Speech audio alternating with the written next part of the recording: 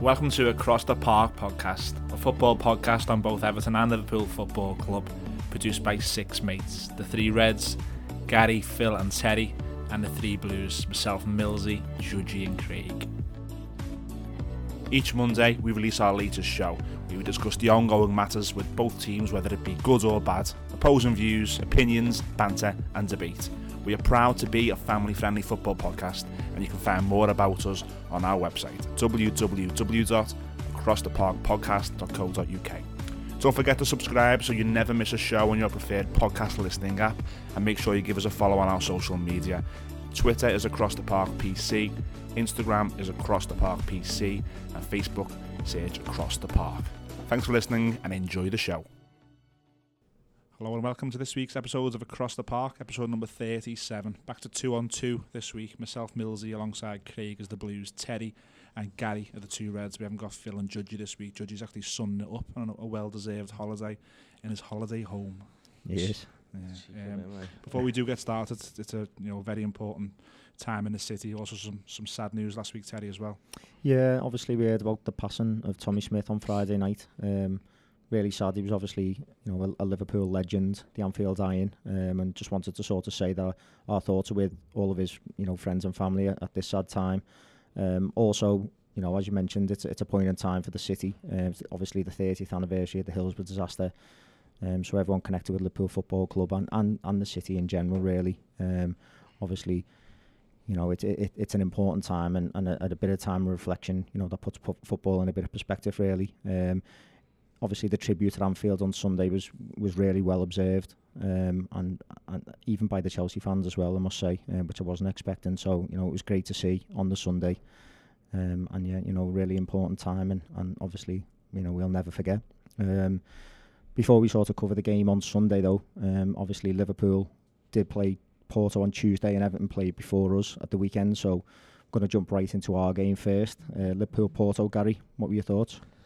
Thought we basically dominated the game from start to finish. They had a couple of slight little opportunities, but nothing really to worry about. I didn't think. Slightly disappointed that it's only 2-0. I thought once we got the second, I thought we could have pushed on, maybe got a couple more and sort of finished the tie so that we could realistically rest a few players in the second leg. But if you'd have said to me beforehand 2-0 and you'll go to Porto with that lead, then I'd have snapped your hands off. Yeah, I know what you mean. I mean, I thought we started well.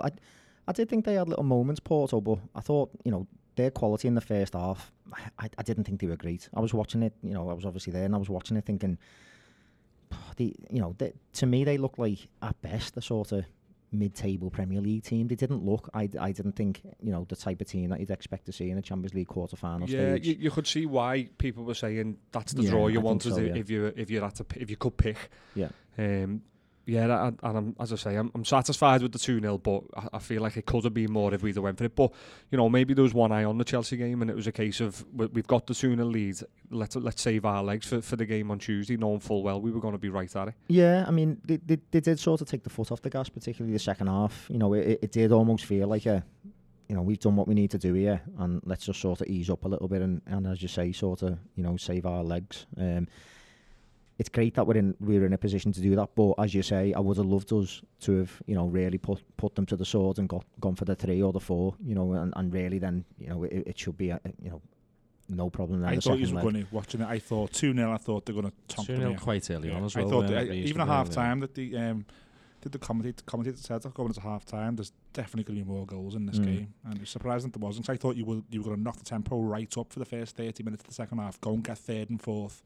Bring 2 players off, done. Yeah, it just didn't quite happen like that. And in a way, I even felt like, it got mentioned here, like, would the crowd be bang up for it with Porto? No disrespect to them, but, I think it was Phil who mentioned they're not, like, the massive name that you expect to see at this sort of stage in the competition. A lot better atmosphere had it been like a Madrid or a Barca or something. But it almost felt like the crowd was saving themselves a bit, didn't it? It was like, once they were up for it early on, then once the goals went in, it was like, right, we've done our bit as well. It was like everyone full time was a bit like you went to the Kop and you clapped them and stuff, but there wasn't that partisan, we're halfway through a quarter final, maybe because it's half time in the tie. It was nowhere near as sort of rabid as when we played City, like last year, for instance. It was a different kettle of fish, and you know, maybe it was just, as you say, we knew that big game was coming on Sunday and there was one eye on that.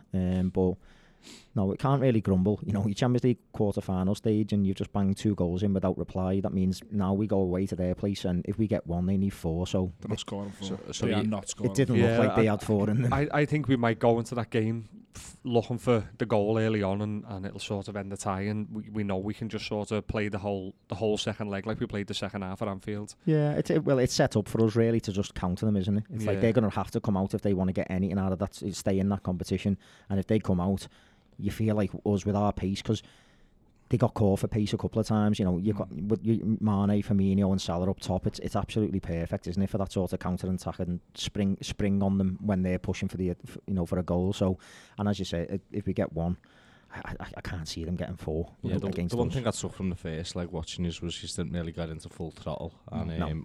was there any player for you that worried you for Porto? The lad up front, He missed a couple I can't of chances, remember didn't his name, but he looked a bit of an handful, to be honest. You know, he was a big lad and he was putting himself about, and I wouldn't say I was nervous of him or anything, but he, out of all of them, he was the one that looked like he had a little bit about him, and he was mixing it up and competing and stuff. So fair play to him, but no, there was no one that I was looking on their side and I was thinking, oh, he isn't half a player, him, or got to keep an eye on him.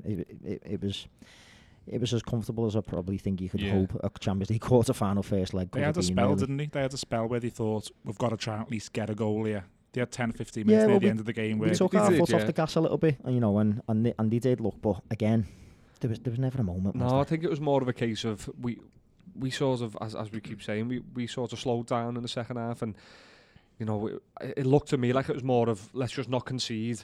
As if we don't concede, we're in here. The third goal would have been nice and obviously a fourth, but as I said before, if you'd have said to me before the game 2-0 to go to Porto, I'd have snapped your hands off. What I will say, it was good to see Keita getting on the score sheet again, and deflection or not, he still had to be in the right position and take the shot on and have the confidence to do so. So I was happy to see that. I didn't buy into this. He was one of the best players on the pitch. No. Like I still think he went missing a couple of times, and particularly second half. I felt like first half he was okay, and then I felt like he faded badly in the second half until the last 5 or so minutes, and then he sort of had a little burst where he carried the ball into the box, beat a man, and then there was another bit where he got back and sort of won a ball. When they were on the break in extra time, in injury time, and the crowd sort of cheered and sort of loved it, that little bit of application, and it was almost felt like to me the way boxers go for it in the last 10 seconds when they hear the clacker, the last 10 seconds of the round to try and impress the judges. That's almost what it felt like, because he had a good first half, sort of faded and disappeared second half for me for most of it until the very end, and then there was a last little cameo, and it was enough to stick in the memory and everyone to say he had a great game. And I still think he's getting a lot of latitude in terms of what we define in a great game. He was better than he has been. Yeah, I was going to say, I don't want it to come across as I'm being negative towards him, because he was certainly better than what we have seen, and he was definitely better than the previous game, which we'd already seen him make strides of improvement as well. So yeah, it's good to see that he's improving slowly as it's been. I'm happy with his progress now, because it's showing that he could come good next season now, rather than we were getting a bit worried about, is it ever going to happen? Has there been really any suggestion that he's a bad signing? No, I mean, really. I've watched him a couple of times, and I don't think you could really... I mean, if that's a bad sign, I wouldn't mind 2 or 3 of them. Whatever. He seems to have moments, doesn't he? Does, I mean... But that I think, we've said it previously, it's more that when you seen what he was doing, at Red Bull, he was... You'd expect the player that's coming in to literally going to pull up trees. He's just going to run that midfield, and that just hasn't really happened for him. Is it more of possibly a case as well as that your aging midfielders seem to be pulling the type out a little bit more than him? Maybe the Milners, the Hendersons. Well, maybe it's just an adjustment period, and again, they're already era and experienced players in the Premier League and stuff, and they know what it's about to play for Liverpool, and maybe it's just been a bit of a culture shock for him. But when you're paying 55 million quid, and there's another 10 goals on top of that, I think, next season or whatever, or depending on appearances, you're expecting to buy finished quality, finished product. You're not really expecting to buy someone who's going to take 18 months to sort of bed in and gel in. So I don't think there's been any sort of grumblings where people are thinking it's a bad signing. That hasn't been the sort of impression from me, but I've been slightly underwhelmed. I don't think I've quite seen what I thought we were getting yet. I was touting him to be one of the best players of the season. Yeah, at the start of the season. We were thinking he's going to come in, and based on his Leipzig form, as you said before, he certainly looked like he was going to come in and be that missing jigsaw piece in the midfield to push us on a little bit more. But you know, as Craig pointed out, Milner and Henderson have sort of done that this season. They've really stepped it up. Another factor might have been the fact that Fabinho took so long to make his debut, and you know, Keita was like there. I think we've been pretty lucky in the sense that we're not lucky because we've been quality all season, but the fact that we have been that good this season and we have been. Even the games where we might not have looked so pretty on the eye, we've still come away with 3 points, and it's sort of given them a chance to bed in. It's given them longer to bed in, because if we'd have been struggling start of the season, you'd have certainly seen a different attitude towards them. Yeah, there would have been a lot of grumbling then, particularly on Keita's perspective, where, you know, if we were relying on him to be our main man, like you'd expect he was going to be with that sort of level of signing, that level of fee involved, and we weren't winning games, then I think it'd be a different matter. But as Gary said, I think the fact that the performances have been so good and the season's gone so well, it's gave him a lot of cover, really. You know, and as I say, that he's getting a lot of latitude where some of his performances are deemed adequate, which I'm not sure other players would get that same level of sort of, you know, if slack from Milner the fans. or Henderson. I think it'd be like they're finished.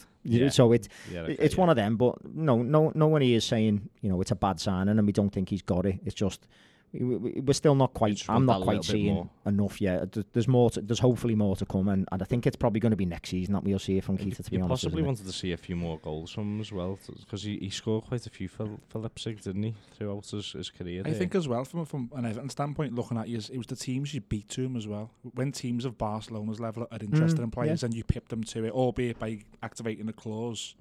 Expectations come with that, don't they? Yeah, absolutely. You know, when literally everyone was in for him and everyone was looking at him, he was the hottest property in Europe in midfield. You know, so and we got him. That's what I mean. When that's happening, you're thinking we've got a right one here. Like, he's going to come in and just be world class and, you know, different gravy. He's going to be one of the top players in the Premier League this year. It hasn't quite worked out, so it's one of them now. We're getting towards the back end of the season. If he can just chip in with the odd, you know, contribution here and there and the odd goal, get to the end of the season and then have a full pre-season at Liverpool and hopefully finally learn the language and sort of, you know, bed in with his teammates. It'll be next season that you know, the judgments get made on him, I think, because I don't really think it's fair on him or on the team or you know, on Klopp really to say it isn't a good signing yet. So we'll see what happens, but. No, there's not really much else to say about the Porto game, is there? On a whole, really, you're happy. It's mad because I think it's showing the importance of the league to us, because we're so like underwhelmed about being at 1 foot into the semi-final of the Champions League, and it's just showing how important the league is. Because if had that been a league game and we were 2 games away from winning the league and we just won 2-0 against like an elite opposition like them, you'd be absolutely. This is why I said 2 weeks ago. Sorry, I said there may become a time in the season where you've got to look at one over the other. I mean, and I'm talking Jurgen Klopp has to look at one, because if you've got Barcelona with 2 legs and you've got a game in between it, last season you threw the derby, you threw West Brom away, all to get past Roma and Man City. You just can't do that this year.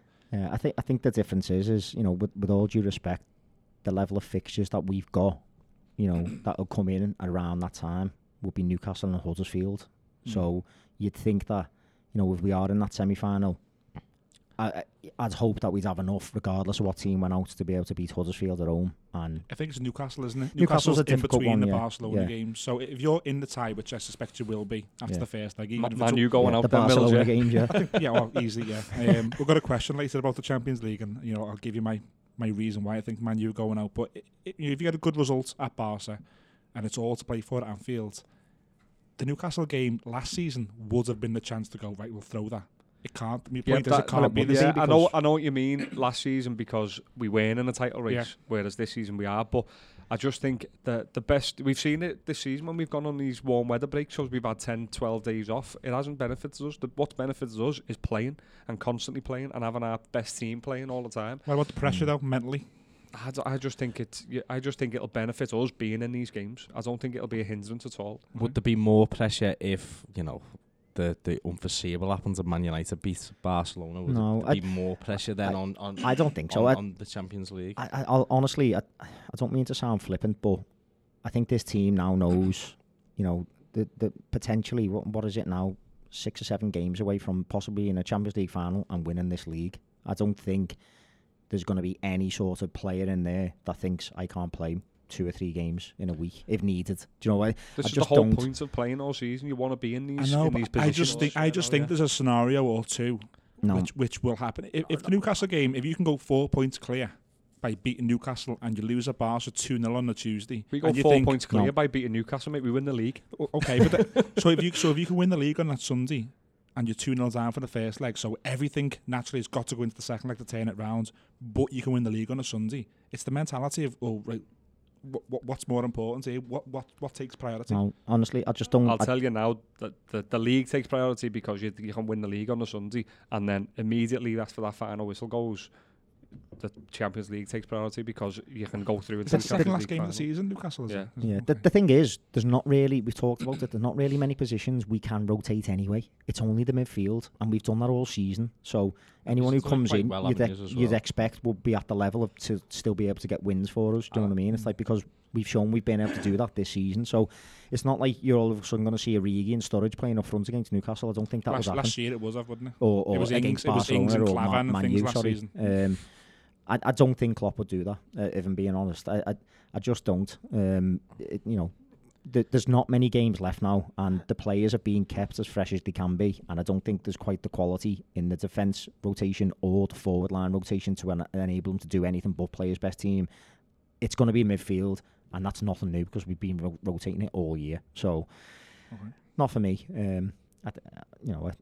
I don't think we're going to really have that problem. Yeah, I think you should be able to cope with like Huddersfield at home with any midfield, shouldn't you? Really? Yeah, exactly. Yeah. So we've done Porto at home. Should we just do social media then Porto away and we're done? Nothing to talk about for us, is the Craig? No, what's happened? No idea. Ryan Babel happened. So it's Stonewall. And Mitrovic. I think Judgy said last week on the podcast that Fulham have lost 9 on the bounce. Is it a scenario where enter Everton? Well, I did say that on the radio You show did, the other day.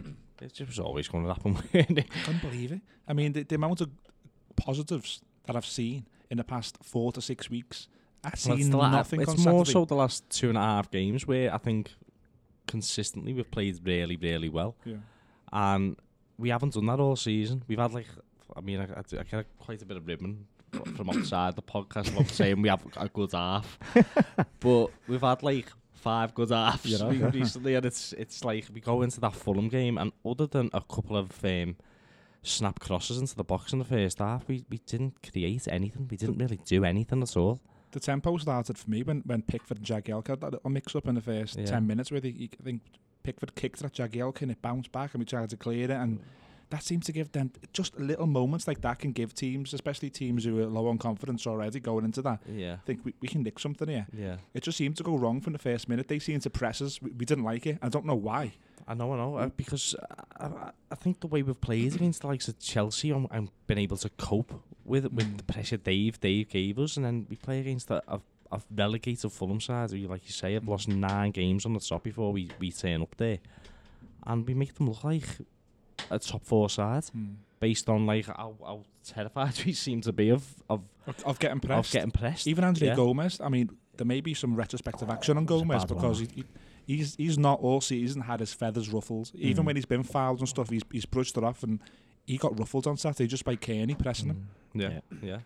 Was a bad challenge as well. It was. one, I'd be very surprised if there wasn't retrospective action on that, and that might see Gomez's season over. But I mean, going back to the actual game, I tweeted after it that I think we lack leaders. We've done a poll on our social media, and 90% agreed that we lack leaders. Yeah. And that's damning for me when our captain and our vice captain are both playing. Pitch, yeah. I think what we lack, I think we certainly lack a leader in the midfield. Yeah. I know we've got good midfield players in Gomez and Gay, but there's not really anything to pick it up. There's not someone who just grab the game by the scruff of the neck. They're neat and tidy players. The players who can play football, but there's no one who can really go, come on, we'll drive this forwards. We'll get something out of this. This is Fulham away from home. These are relegated. We'll take the game to these. There's no one like I wouldn't even be. You've got Jagielka who just seems to be happy to be on the pitch. You've got Coleman who he seems to be a home player now, Coleman. He seems to want to get up for the games at home. I think away from home, I think he seems to struggle. But the way you've said there, Fulham, I wouldn't be that shocked if it was Fulham who went from 18th to 17th, because you'd say fair enough. You know, Yeah. that might have always been the odds of that happening. Yeah. But they're dead. Yeah. They're doing nothing, And and they've outfought Everton, who had a chance to go to 7th. I think Yeah. that's an important point, and I mean, like, don't take this the wrong way, but you know, there's been a lot of talk about the break helping Silva sort of get a grip of that team a little bit. And in your defence, you're still a very young team, so you're going to get this inconsistency, I think, particularly when you're lacking leaders, as you've mentioned. But I think in a game like that, where you're playing an opposition where the pressure's off, and I think it's on the manager there to make sure your team is aware that they could bounce back because the pressure's off, or you know they're literally playing with no fear now. You've got to be expecting that. I think, you know, in games when you're playing against already relegated opposition, and at the same time, you know, on the flip side, you have technically still got something to play for, haven't you? So it's on the manager to get them players up for them games, I think. We could have gone 7th. I mean, it's a fair point bringing the manager into it. I can sense a bit of a rod there. No, it's not just a criticism of Silva. It's just that, is it, again, you know, when you had that big break and big games against the top 6 and stuff where, you know, it's easy to get up for them games. But he also went to Cardiff and won at Cardiff when Cardiff massively needed 3 points. So he's got that in him. What I will say in defence. Had a couple of decent results. And Cardiff needed that win. Yeah. They needed it, and we went there and won. What I will say is Marco Silva in his press conference after the game, he looked crestfallen. He looked like, I don't know how that happened. Yeah. Like, where's it come from? It's like he'd prepared. His press conference on Thursday at Finch Farm, he was actually saying the intensity we've been playing at lately, it's hard to keep this up. But, you know, we've worked on it. We're set up for this game.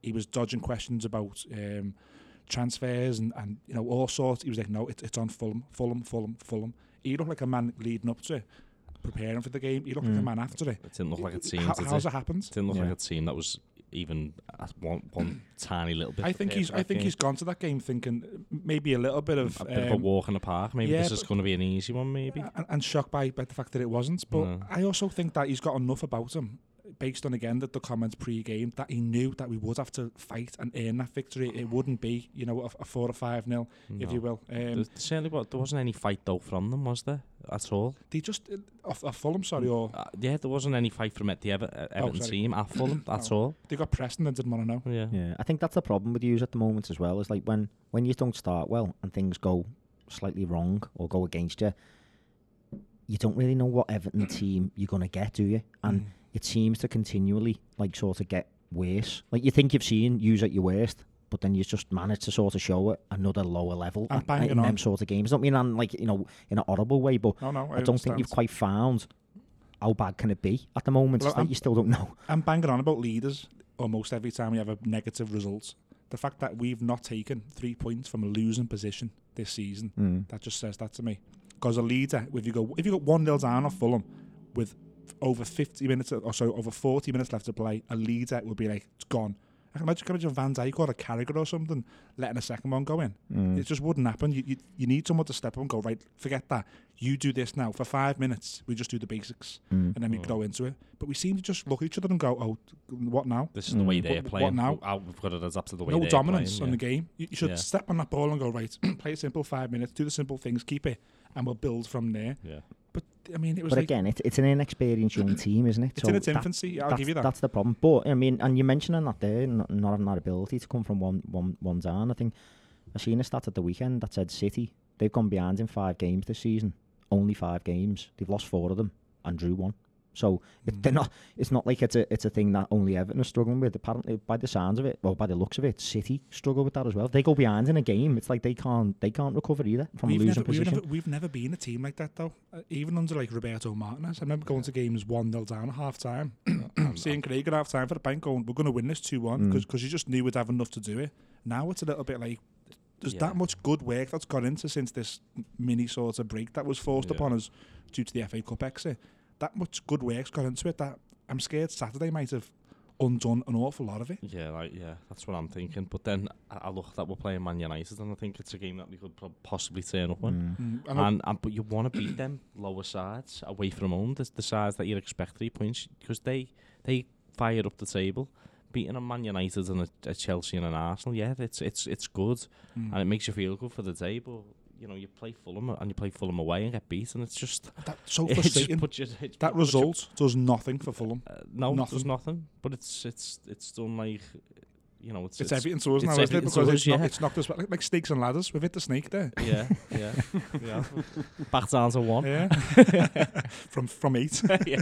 I'm just wondering, waiting for the moment when you say it's our fault somehow. You know what I mean? It is, isn't it? Yeah, the devil at work somehow. No, it It's is. the Liverpool fault. Well, Ryan Babel did score, didn't he? Yeah. Well, yeah, there he did. We did speak But about you know what, it talking about Ryan Babel and strikers, now Gary, you're doing a social media in Phil's absence. There was a quote about Calvert-Lewin. One of our listeners has tweeted in. Mark on the website basically wrote in he sounds like he's sick of the Calvert-Lewin can toe the line, because he said almost immediately after the game, lads, I hope I don't hear any more of the Calvert-Lewin can lead the line this week. I think he's more referring to the fact that you were saying he's that player who can bring the midfielders in, isn't he? He missed 2 good chances on Saturday. He missed one, not a chance, but his position was off for Andre Gomez. Fizzed it across, really good cross in the first half in a 6-yard box, and then he missed one where Sigurdsson put him through, and he, instead of dinking it over a terrible goalkeeper, he tried to sort of beat him at his far post. Yeah. He's done it a couple of times this season. He's done it against Arsenal, didn't he? He can't finish. He can't. No, He for can't. the lads, that's his position. He's a centre forward. The fundamentals are putting the ball in the back of the onion bag, and he just doesn't. He just can't. He does everything else reasonably well. Judges called him Marcus Bent with no disrespect, just yeah. a workhorse. He was good for the team Yeah. and good for the number 10 and good for the he's winger. a little bit better than Marcus Bent. I think his overall game is. He's going to have a good career in the game, but he needs to shore himself up in front of goal. Where do you stand on? There was a question on our articles on the website, The View from the Blue Side, which Judgy did last week. There was a question on there about, has he done enough to be Everton's number 9 next season? For me personally, just obviously before I ask you, for me personally, he's got to be either alongside someone or he's got to be the backup. Now, I think he's got enough attributes to be a Premiership player. What he needs now is competition. For me, he needs someone to say, see him there, the one who scored 12 by Christmas. You've got to oust him. Yeah. He's the one that you've now got to work harder to oust. Yeah, because at the minute he's only ousting Saint-Tosun, who came on with 5 minutes to go. Prior to that, he had Oman Yassi. So, no, he hasn't had... Let's be careful. Umar's still got a job to do this season. I can't see him doing it, to be honest. But, no, he hasn't had much competition, but then... It's a bit like that throughout your team though as well, isn't it? Yeah, but he's came out, Calvert-Lewin himself, and said, listen, I want to be the main man here. You've got to go and score past Fulham then. Put it into Simple practice. Put it into practice on the training fields, which he obviously is doing. He's possibly doing more so better than what Saint-Tosun's doing because he's in the team, but do it over 90 minutes. You know, he has scored a few goals this season, Calvert-Lewin, but it's not enough because he's getting the chances now. He's not just getting games; he's getting chances within the games. Yeah, chances at West Ham. Yeah, I mean, he didn't Arsenal. The Arsenal game was he led the line well against Arsenal. Yeah, He's done what you want your centre forward to do against an Arsenal side, but he brought players into the game. But yeah, he had chances against West Ham. He should have scored 2, but I reckon 2 at least 2 against West Ham. Like you say, he had 2 decent chances. A decent centre forward gets on the end of that Gomez fizzer. He never. So I think with him, he needs to do a hell of a lot more, doesn't he? He needs to score goals. Judge, you'll be spitting his pina colada out listening to this, but I felt sorry for Sigurdsson on Saturday because he done that. He got dragged off, didn't he? I spat me cause out there. He got dragged off, and to me, he sort of looked the most likely to make something happen. He's the one who got that ball into Lewin, and he basically put Lewin one-on-one and said, go and equalise, lads. Yeah. I felt sorry for Sigurdsson. I don't think he had his best game, but I think go and touch his head. See if he's feeling all right. The thermometer on. I think the 3 midfielders were really poor, and I think he was probably the best of the 3. Yeah, I'd give him probably a 6, and the other 2 a 4. It's not Richarlison and Garner and Gomez. Gomez. Yeah, them 2 sort of didn't like to be pressed and couldn't find him. How At least with Sigurdsson, how did you find Richarlison again? He got kicked, didn't he, in the first half? And as soon as he got kicked and he went down, and he didn't get the free kick, and they were all booing him. And I said, that's him now. Yeah, that's him. He just gets himself into that bad sulk, doesn't he? And I don't mind seeing players sulk if they can pick themselves up and give it a go. We had a message about it a couple of weeks ago. We did speak about it, but I mean, I half like defended it, but after that... It took him 20 minutes to get over not getting a foul. I know. That's what I mean. He's running round and it's just like he's looking for like answers. And again, for 20 minutes. And again, that's where the captain would go over. Yeah, make your own answers. grab the game by the scruff of the neck. You're a young lad with decent ability. Do Do something. something. Yeah. Well, good players do that. Yeah. Remember Wayne Rooney? We didn't get a decision at Newcastle at home. And he was shouting at the referee and For United. the ball Yeah, yeah. through to him and he put it in the top bin. Yeah. Still carried on shouting at the ref. But he answered Yeah. he used that He energy used in it. a positive way. Mm. Go on, sorry. What about Mitrovic? He had a good game. He did have a good game. I Sign know. them out, me. Well, Well, Millsy's not a fan. His When I thought agent he was had- sitting he next had- to Mashiri, and as soon I as he went said it, as soon as I said it on the telly, I was like, "Oh God, I'm going to get this on Monday." So we want to get that Gary Murray question up from last week again? Because I'll answer it now. Yeah, we'll have Mitrovic, we'll have Babel. He was busy, wasn't he? He put himself about, Mark Murray. and he was Mark Murray, sorry, Mark. he was a nuisance. Too many Murrays. For me again, no. No? No. I thought he had a good game. I Yeah, thought he was a nuisance, and he played on Jagielka. Now, what I was going to say there is that the decision to play Jagielka has turned out to be incorrect because he got absolutely bullied by Mitrovic. Mm. Bullied by him, and then He lost a few headers, didn't he? It was the first half when he lost a few corners. there was one where he was doing the backstroke on his back, and he's like, "Get up!" Yeah. Well, we spoke about it, didn't we? I didn't think he'd have played him. It seemed like a bit of a novelty that he was playing, to be honest. I couldn't believe it. He had a good game against Arsenal, but again, I mean, a 36-year-old centre-half who's got to come in at the last minute to play the game, shake his hand and say thanks, but Yeah. next week it's back to Back to, our yeah. normal too. Yeah. And it was a mistake in hindsight that we didn't do that. But the Arsenal game, Arsenal didn't really shape up to like upset the Everton defence, did they? No. Whereas Fulham have played like that all season, haven't they? They have, even though they're down, and they do enter games on the front foot, don't they? They do have a go. Yeah, As you've seen against Liverpool, they had a decent. Yeah, it made it goal. difficult for us, definitely. You said Like, that, didn't you? I seen them against Tottenham earlier on in the season, and they unfortunately lost 2-1. Harry Winks late goal. yeah, and they go, yeah. they played reasonably well in that game. They deserve more than the defeat. Babel looked a bit happier putting the ball in the back of the net. didn't he? Celebrated, didn't he? Yeah. Actually celebrated, yeah. Didn't celebrate past you. Yeah. He apologised. Yeah. Hands were up. He apologised before he'd even hit him against Liverpool. Well, he didn't even want it. He didn't want- yeah, that that's was what I what mean. confused Alisson, I think, because Yeah. the striker wasn't even going for the ball. He was like, what's happening? Yeah.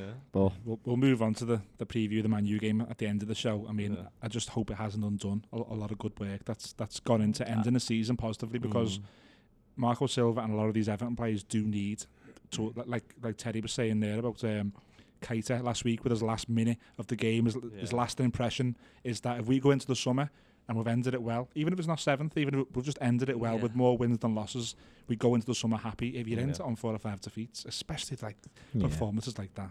Yeah, that's what I mean. We've sort of, Marco Silva's got himself on sides a little bit, hasn't he? Yeah, and then and he play Fulham, get beat, and then all of a sudden you're down in the dumps again, aren't you? And that's what I was saying the other week, wasn't it? It was like, it still feels like he's almost one bad result away from it just all sort of being, the spotlight being back on him. So as you say, you might get away with one because, the other side of that one, there's been some good results, but if it's followed up with another one or two, then all of a sudden he's back under that pressure, isn't he? And that, as you say, it's not what you want to carry into the summer. He's got to make that game the exception now. Yeah. So it'll be interesting to see, and obviously, as you say, we'll get onto the Man U preview a bit later in the show. Just before we move back, you had a game, a big game against Chelsea on Sunday. Just before we do move on to that, just want to let our listeners know we've been active on social media this week promoting a big, massive Duncan Ferguson night at the Devonshire Hotel. That's since 1878.co.uk. Really great lad called Paul runs that. Me and Judgy went to a similar night with Duncan Ferguson last year, and it's an amazing night. Tickets are available still now. VIP tickets with a picture with Duncan is £80. Standard tickets are £55 or £500 for the table at 10. If you do want these tickets, then we've put the poster on our social media, but the number for this is 07810 560 216.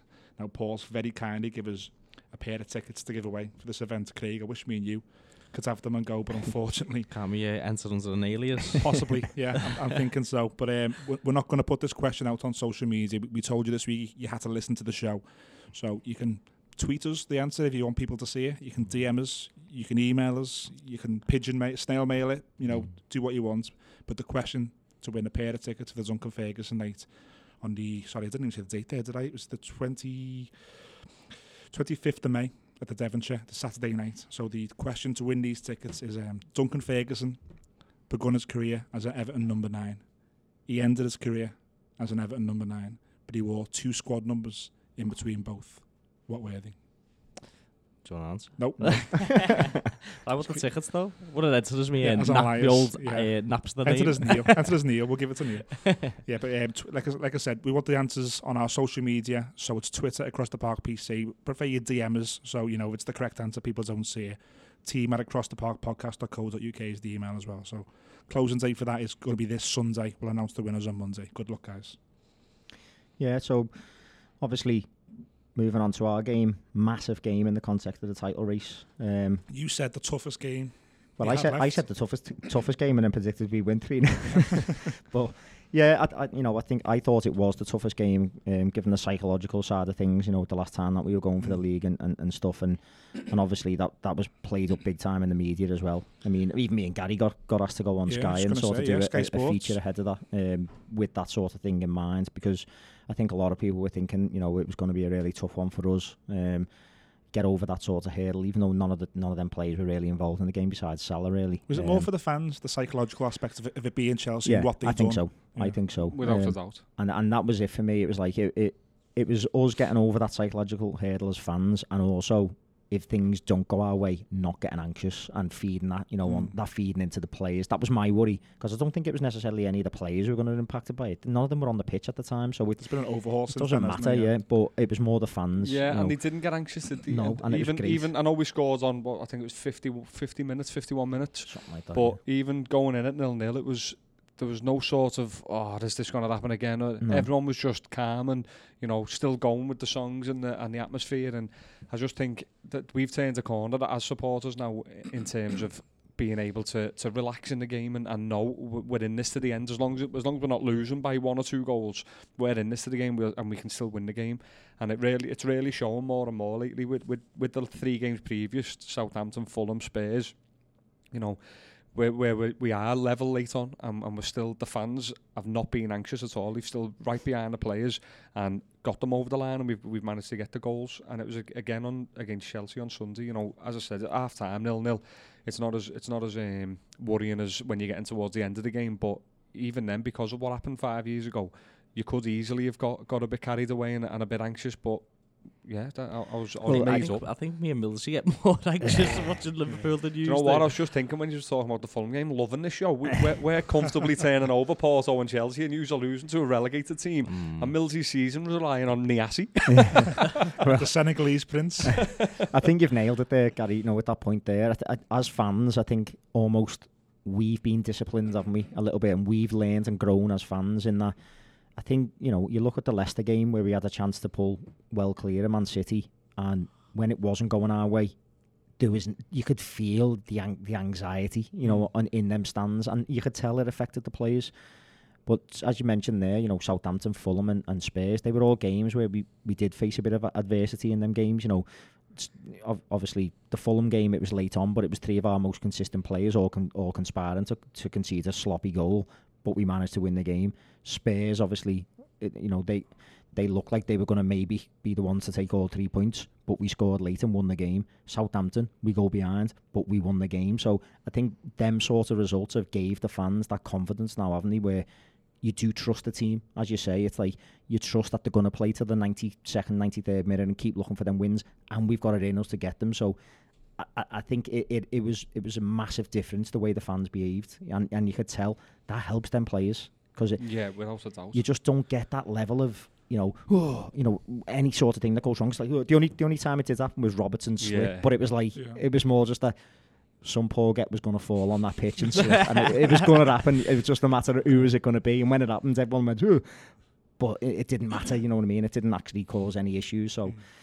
Yeah, I think that's an important point. You know, that the fans are with having this said team. all that, it was bloody good to not have to go through all that again. Yeah, you know, absolutely. To be 2-0 late on, you just know the game's won here. We're not in any danger anymore, and we haven't had that for a while. So no, I think there was a spell just after we went 2-0 up where they reacted, Chelsea, and there was a 10-minute spell where it was like Hazard had a good well, he got switched. You know, he got moved. They played him in front in the first half, and it was a waste of a player because he wasn't in the game. As soon as he went on that left side, he was Phil causing all said it in kinds his of instant problems. match reaction, didn't he? You know, he pointed out when he was playing through the middle, he couldn't make them runs, and he was the one who was still then trying to go out wide to get it. And once he'd done that, there was no one in the middle. No, and he was getting ganged up on and everything. There was no way he could impact that game. But as soon as he went out wide, all of a sudden he's got a bit more space and a bit more license to, when people have taken their eye off him and he's ghosting in behind the likes of Matip and Trent and stuff. So and he showed it he immediately. did. He's a quality player. Wijnaldum warms up instantly after that chance. It was get him out, get the energy on that right-hand side of our midfield. Yeah,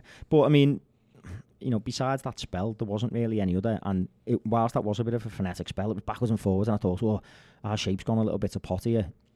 What was good to see was Van Dijk was screaming at people to slow down, and then Henderson basically was all. I seen him scream at Robertson. Keita was the one for and me. Keita did as well. Yeah, he got hold of it when there was a break on, and rather than breaking, he turned back and played it backwards. I think to Alisson. But he sort of done the hand gesture to all the players around him, like, just chill out a minute. Let's just get our foot on the ball, and we're 2-0 up here. We won a free kick in the middle. I can't remember who won it, but Henderson done it to Robertson. He was almost like, calm down now, don't need to go so gung-ho. And it was good to see that they sort of got their heads back on it, got the shape back, rationalised everything, and just sort of said, you just went so open looking for the third goal. That's what you've done. Because I think Carragher said in commentary as well, Liverpool can kill this game here, and your players sensed it and the crowd sensed it. I think Van Dijk had a bit of a volley, didn't he, when he went off for the corner? Yeah, there was a couple of chances. You just went open, you just went looking for it, and all of a sudden they sort of capitalised. But you're saying they're good in-game management by your players to switch that back. Yeah, there was a part I seen on Sky afterwards when I watched it back, and they pointed, I think it was Sky, might have been Match of the Day, and they pointed out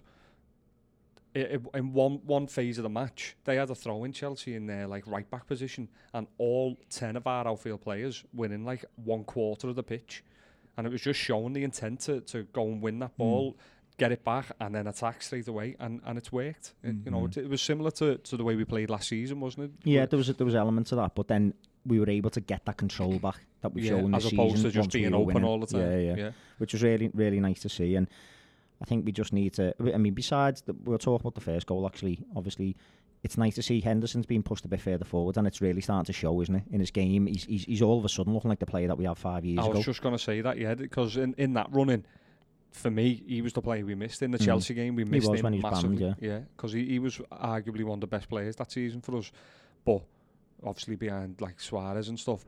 But we definitely missed him, and as you say, he started playing further forward now. We've had the conversation with the manager, and it's paying off big time, and hopefully it continues to pay off, and he continues to put them performances in. Yeah, because in a weird way, I think Keita's looked a little bit better operating from a slightly deeper position, and Henderson looks better. Sort of, he looks like the only one who's able to break the line. Sort of. I don't think we really played with the 2 6s this time, did we? No. Fabinho was a sole it was more 6, of a holder, yeah.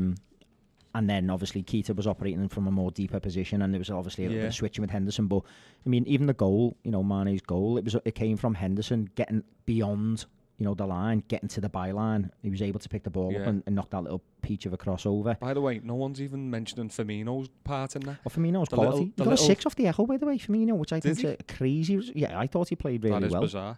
He was involved in everything. Salah knocks it to him, and he plays the little 1-2.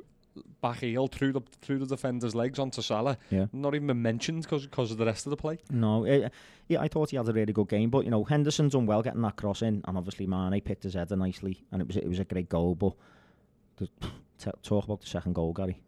Just tell me about it. That goal of the season for you? What is I think it could well be goal. It's not just goal of the season for us. It could be goal of the season full stop. Foot as well, isn't it? It was an absolute belter of a goal. I mean, nearly took the roof off the net, and it was just a perfect mix of technique, the most expensive keeper confidence in the world as well. Yeah, it was just out of nothing, wasn't it? He just had it and banged. Yeah. Well, in our preview on Sky, we done the recording with them the week before, obviously, and then it came out on, I think it was on Friday night, wasn't it? On Friday night, Saturday morning, and then on Sky, and then Saturday afternoon on BT. It was on there. And if anyone has missed it, we have actually got the clip saved on our Twitter. It's in 2 parts because you couldn't fit the whole thing in the one video. So yeah, if you do want to have a look, go to our Twitter, Across the Park PC, and you can see us chatting away in amongst Klopp and Firmino. Really good, Craig. If you want to see Terry in makeup, now's your chance. Me and Craig were thinking that you two are going to get poached from the podcast. Little celebrities on our ends now. I thought you'd do one of the have a call off Anton Zech and get on the jungle. No, but what I was saying there, I said during that Salah is arguably going to be one of our most important players as long as he can keep this form going, and in that game. But take the goal away for a sec. just as But performance. he was a showed the menace game. all day, Yeah, wasn't he? he was back to his best again for me, and he was brilliant. And then he pops up with that goal, and it's like, you know. I mean, I don't think it can't be unsaid. The little dive was a bit. Oh, why are you doing that? Yeah. Stop the press. Terry has just admitted Salah dive. To be fair, on that instance, To I be think fair, it was. Two Five exclusives. other ones this Two season, hasn't it? exclusives today. No. That To that be fair. Sigurdsson playing well and Salah The thing is, You can tell it's warm weather outside. I just don't want to see it because I think, you know, all the other ones, most of them I'm saying were pens. There was one where he went down easily and referees were onto him, and I felt like he was getting denied definite pens then after that. So I don't want to see him then do another sort of bit of a dive. he Where did get kicked though, didn't he? I'm only messing, Mills. So I just don't want to see it because, you know, pens and stuff could be crucial in the last couple of games. You know, games are tight and stuff, and Yeah. you don't want referee to look at it again and say, "Oh no, he's back to that." You know, doing them little dives. So It's even refs that he's got previously, and they've got that in the back of the mind. You've got me once. you're not exactly. getting So it again, you know, you've got to make sure that, you know, there is genuine contact if you are going to go down. And the weren't in that instance. I think it was a bit of a soggy one. So hopefully, you know, the likes of Henderson or Millen have said to him, like, you know, if you're going to go down, make sure next time there's at least, you know, Yeah. some contact there. I said last week on the show that I think the momentum is with yous between you and City, despite how good City are, and City winning games. I feel like The scraping games. the momentum is with They're yous. not winning games comfortably, I don't think, though. No, City. yeah, but they're doing enough. Very Champions. They are doing enough, but United used to I'll do. tell you Yeah, what, when let's that not Palace forget free kick Liverpool went won in, a couple of Oh, big absolutely, ones as yeah. well, when so. that Palace free kick went in, I thought, oh, these So have did got. Guardiola, because he looked tense, didn't he, in Yeah. that last 10 minutes? He looked relieved when the third goal Yeah, went Well, in. absolutely, the yeah. reason I'm saying that is the question to use is the momentum's with you, and you could win every single game now. Is there a slight bit still with you that it's not in your hands? You're obviously happy how things are going. Without a doubt. Because Yeah. it doesn't show, and I'm not saying that you should be walking around showing it, but even on the show, Do you you know don't what? really show that. Do you know what, Mills? In my mind, what I'm trying my hardest to think, even if we finish on 97 points and they win the league, which will be absolutely absurd, that's an incredible season for us. That's an absolute remarkable I season. don't think so. I No, think, it's not. I I think mean, that would hurt you more to it finish on should, 97 it points. should than that hurt would. you. Listen, it that would will devastate us. absolutely sting to the core. It would win you every single Premier League title. Ever. Bar last- this one. bar last Oh, season. bar that's last why it season would it was over sting. 100 Yeah, that's points, what I yeah. mean. But every single Premier Yeah, League no, title. listen, So I'm not taking it's away. an amazing points Craig, tally. I am not taking away the fact that will sting us to the core, and it will definitely hurt. But at the end of the day, what we didn't expect to be this close in the title challenge on 90 odd points. We didn't expect that at the start of the season. What we were looking for mainly was progression again. We Yeah, wanted because to we make finished. sure Don't forget how far back 20 we odd points. and the rest. And we finished a lot of points behind City last We season. I wanted don't to know what make it was sure off we the top of my head. closed that gap. We've more than closed it this season. Oh yeah. You know, we That's part of why I asked, because any other season, you should walk it. But this season, with it being so close and a team like City in the league, those games at West Ham and Leicester, if I was a Liverpool fan, I'd carry them round. Honestly, I would. I'd be gutted with it still. Yeah, I Maybe mean, we are. listen, We there's no, carry them and then giving it to them. there's no way, there's no getting away from the fact that we will be just distraught if we don't get there and we put 97 points on the board. You know, that will hurt. But what can you do? It's gone. I do You think just have to- 97 points will be enough, though. You just have to look He, forwards. no, to be fair to Gary, he has I think said it it. could, He yeah. I has. think it could be. And they've got harder games. Let's make no bones about it. Spurs, even at home, it's a tough game. Man United away. I Burnley said away is a tough game. I've been But I saying think Leicester at home's a tough Leicester game. at they're home, yeah. 3 games from the Palace game. I said I don't think they'll win the 3 on the bounce, which is Palace, Spurs, Man United, and I stick by it. I don't think they'll win the next 2 games. One in the down, league. 2 to go. So Spurs play them in the Prem or the Champions League first? Champions League first on Tuesday. No, or Wednesday, same So you'd imagine City going to put more into that, just naturally. Well, because they're exactly. 1-0 down. One But, nil down, but that's the thing. They might put loads into that, and if it goes their way, is it going to take a lot out of them ahead of the weekend game? And Spurs will want to respond if they've just been And they've dumped got out the to, 'cause they Champions need to League. stay in the top 4. They'll want to respond. Exactly, yeah. The thing is, if City put everything into it and don't win, will that knock them psychologically? You know, where like they're really down in the dumps because they've gone out at the quarter-final stage. It's not just that though, it's Guardiola as well. I don't know what day the game against Spurs is on the weekend. But Guardiola seems to be more... You'd think it's Sunday with them playing Wednesday. Well, we play You know, Sunday. to me, and Everton play Guardiola Sunday as well. seems to be more animated when the Champions League comes around. He blatantly wants that Champions Yeah, League. well, that's He's just been employed by them to win because- Champions It's League. 12:30 Saturday. Their game, yeah. Tottenham, So, early yeah. kickoff, yeah. But the thing with Guardiola is he hasn't won probably as many European Cups as you would expect him to have won, given, you know, The best Barcelona managers, years he had, the Bayern Munich team he had. And How many obviously, has he won? Two? I think he's won 2.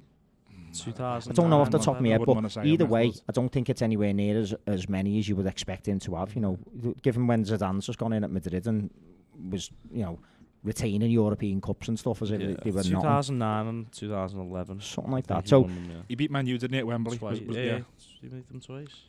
I think 2011 he beat them. He 'Cause, beat them 2009. I don't know off the top of my head. I haven't looked, but either way, I don't think he's won as much as in European Cups as he would like to win. And I think if he won that at City, that's his remit, isn't it? That's what he's been brought in Exactly, to win. yeah. So, you know, you they see his wanted as interview after owners and he Palace? wanted as a manager. His Yeah, interview on Sky, but he was like, yeah, I'm watching the golf next. yeah. It's like, your rivals are going to go above you in the Premier League. I'm watching the golf. Yeah, I think there's an element of kidology in that. Like, he Yeah. doesn't want to show that he's, like, you know, looking over his shoulder Why? a little bit. Well, because... Why not say, no, yeah, of course I'm going to watch it. You know, it's out of our hands, He but you know, might. it's massively important to us, the Premier League. He mightn't be watching Because, it though. well, maybe he isn't, but because it gives the press angles to get at him, you know. Not having Guardiola hasn't got 2 screens. Yeah, good point. But it was a weekend for Tiger Woods, weren't it? So, you It know. was. Although, can I just say, I know it's obviously a football podcast, but this chat that the Tiger Woods thing is the greatest comeback in sport and history. I'm not having that, mate. And he's the people's champion. Well, now it's as well. Just a plug to get Istanbul it on isn't there. just to There's get only Istanbul one there. people's champion. Exactly. It's just, I just think it's, you know, it's stretching it a bit, that, isn't it, to say he's the greatest comeback in sport and history I ever. think so, yeah. I think he's done all I know right what there. Teddy's setting it up for. Come on. He said, I've just Yeah. said, yeah. Well, Yeah. What about the He's United already game? said it. 4-4. You know, that was a good comeback. but We've anyway. had one or two ourselves. Granted, they haven't been as important, but we've By had the way, we haven't actually said the end of the sentence to Salah's goal. brilliant. It was just incredible. Incredible. We just stopped short of actually speaking Well, about it because there's not we much left it to say. unsaid because there wasn't anything else to say, was there? But no, I mean, just, you know, that Woods thing was just a little bit of a not having that, me. You're saying there, Gary, what you haven't spoke about. I preferred that. What you haven't spoke about, Terry, is hosting a night last week with Steve McMahon. Yes. How did that go? Yeah, it was good. It was the first time that anyone, you know, across the park has done like a live Q&A, almost like an extra, an ATP extra, but it was good. ATP Live. ATP Live, yeah. So it was on stage in Kirby, and it was a good night. You know, he was really honest and forthright, Steve, with his views and stuff, and you know, some funny stories, and told us a little bit about what was going on in the dressing room. There's some bits that I probably can't repeat, to be honest. But we're hoping We'd love to record it, but Yeah. nights like that where it's in a paying audience and you know people have paid and they've got the pints out. It's a very different setting to what we have here. It is, isn't and you know, we're hoping to get Steve on for a podcast, so that, you know, we can get some of them stories out for our listeners, because, you know, there was some interesting stuff in there, like really interesting stuff, and obviously it's relevant for, you know, for both sides really.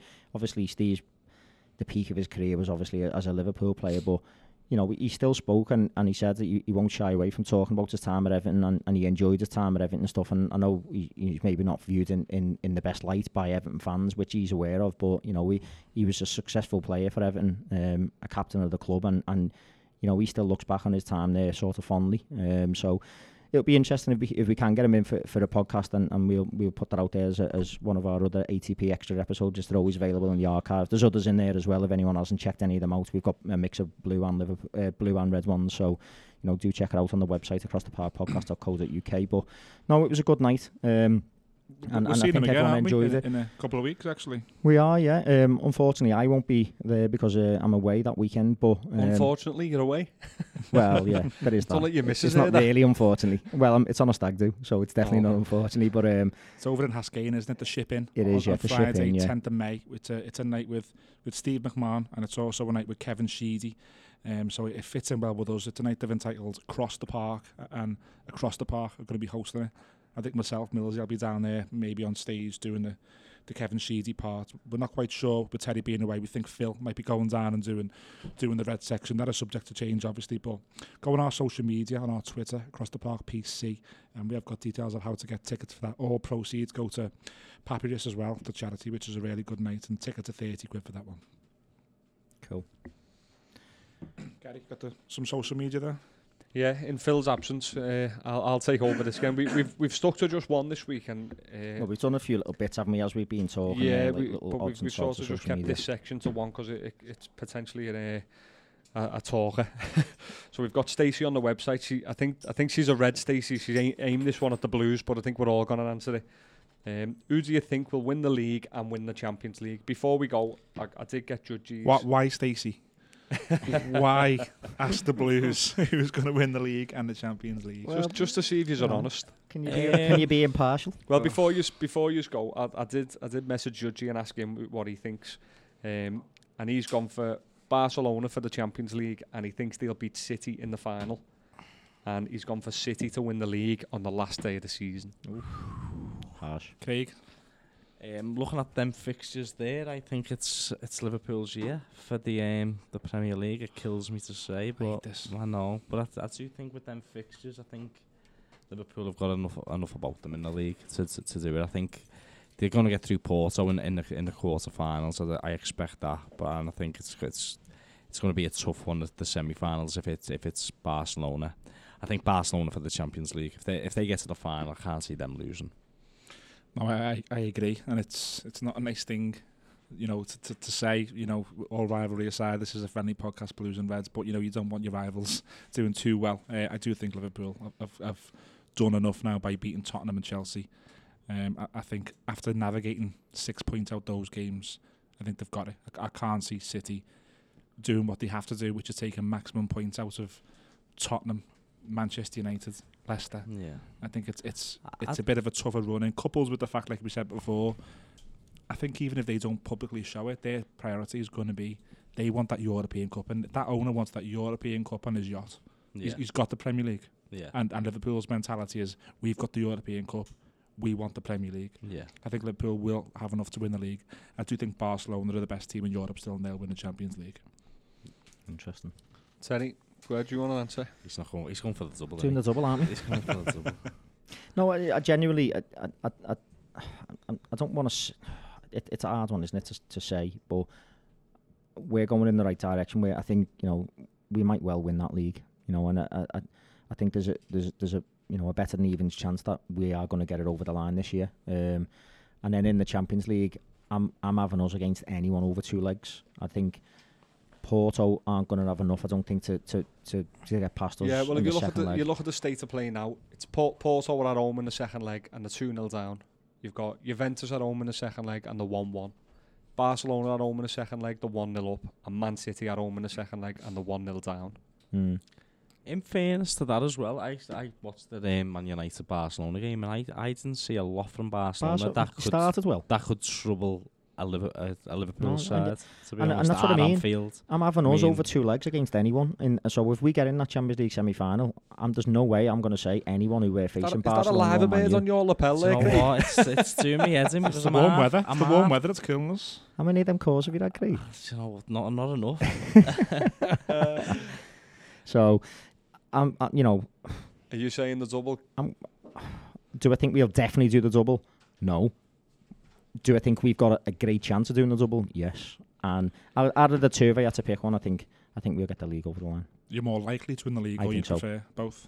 Well, I prefer to win the league. Obviously, it's been such a long definitely. wait. But You're more likely to win the I league. personally feel that now, getting past that Chelsea and Spurs games and the tricky Southampton one on the Friday night, I just feel like, as you say, the momentum's in our court, and I reckon we might get it over the line.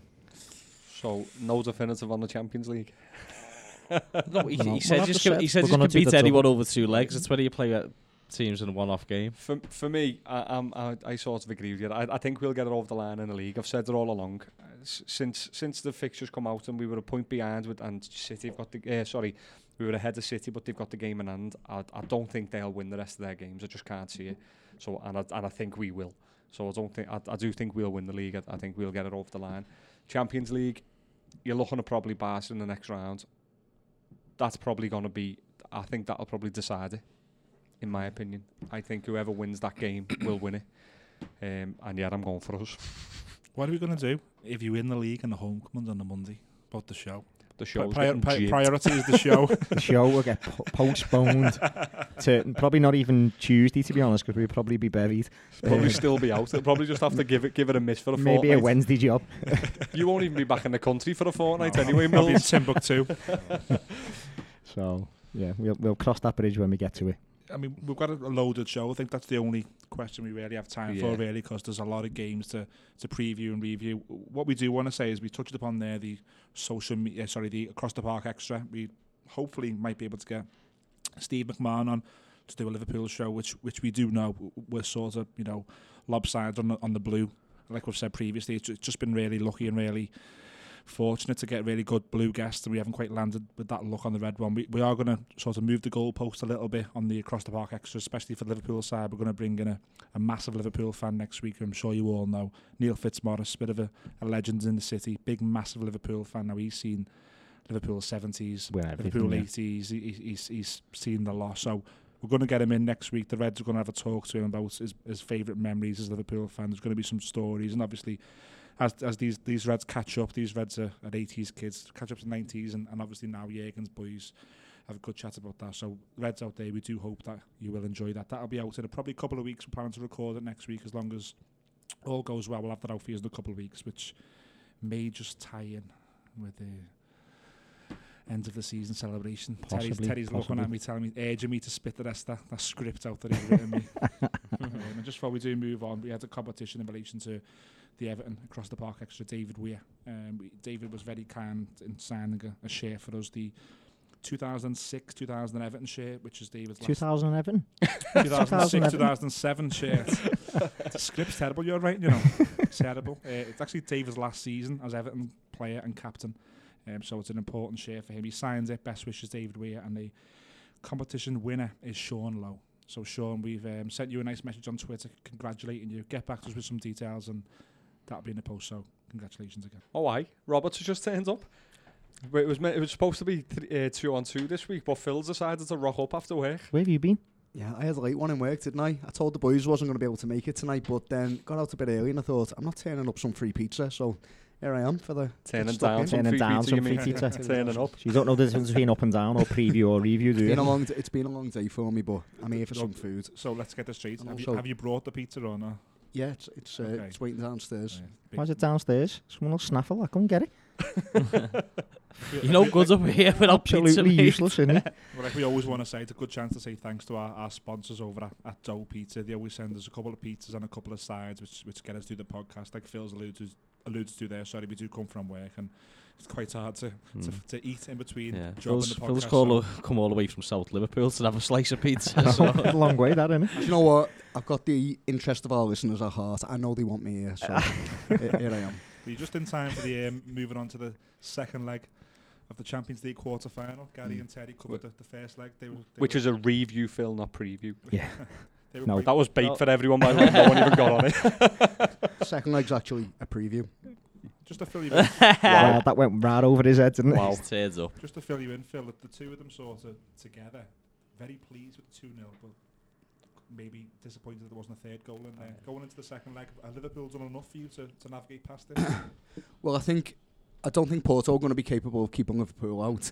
And one more goal for Liverpool means that they're going to need to score 4 to progress without a pen shootout. So I don't see, in my wildest dreams, I don't think that Van Dijk's going to have that bad of a night that Porto are going to score 4 against Liverpool.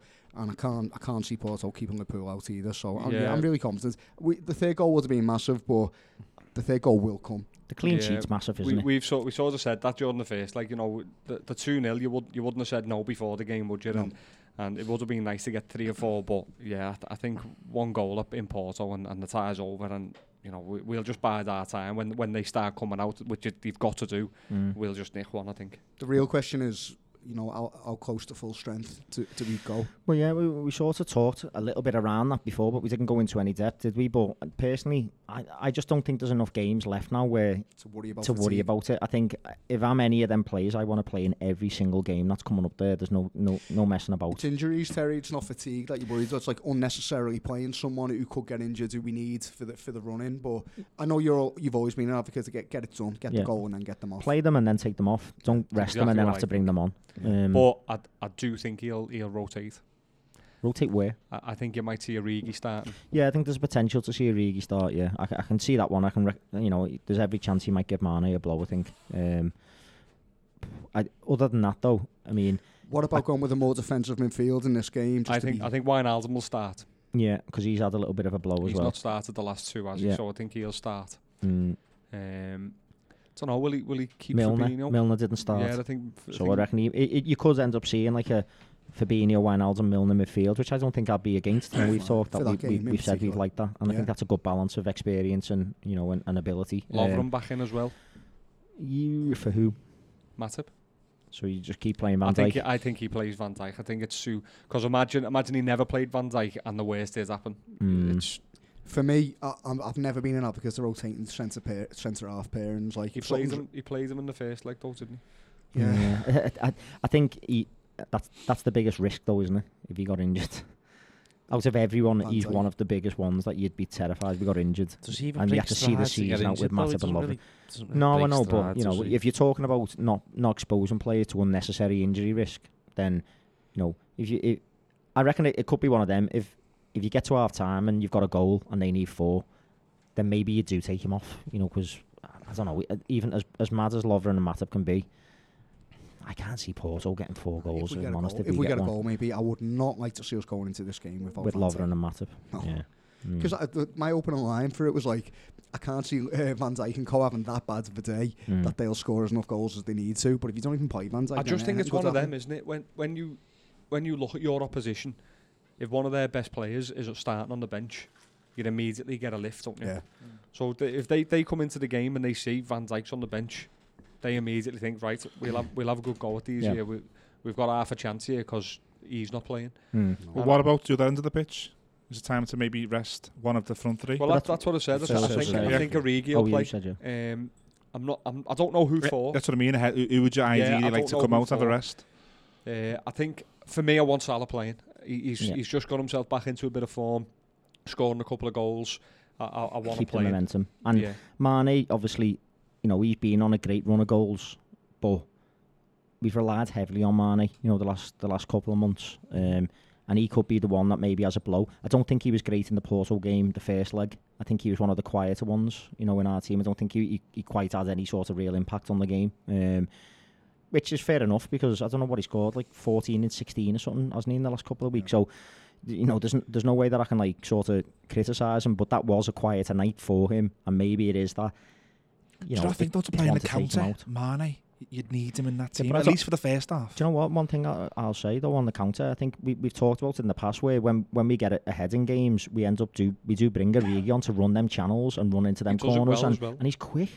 He is quick, so I think he'd have enough, and he'd be a difficult challenge for Porto. Because Origi's a wide forward, you're not necessarily thinking of Firmino to come off for him, but you could, because Mane can play up down the middle and so can Salah, so it's more than possible to take him out the team as well, but no one sees any point in doing that. You've done that recently, didn't you? Was it Watford at home where you played Origi left and Salah, or Mane centre, was it? Mane the middle, I think it was, yeah. I'm not looking at Firmino and thinking that he looks as tired as he is a couple of weeks ago. He did work hard in the last game, and I thought he played really well in the last game. So I'd quite like to see him stay in. And as Gary mentioned, I'd keep playing Salah, because he's starting to score again. We went 8 games without a goal, and now he's starting to get a couple, and just keep him in and keep the momentum going. 100%.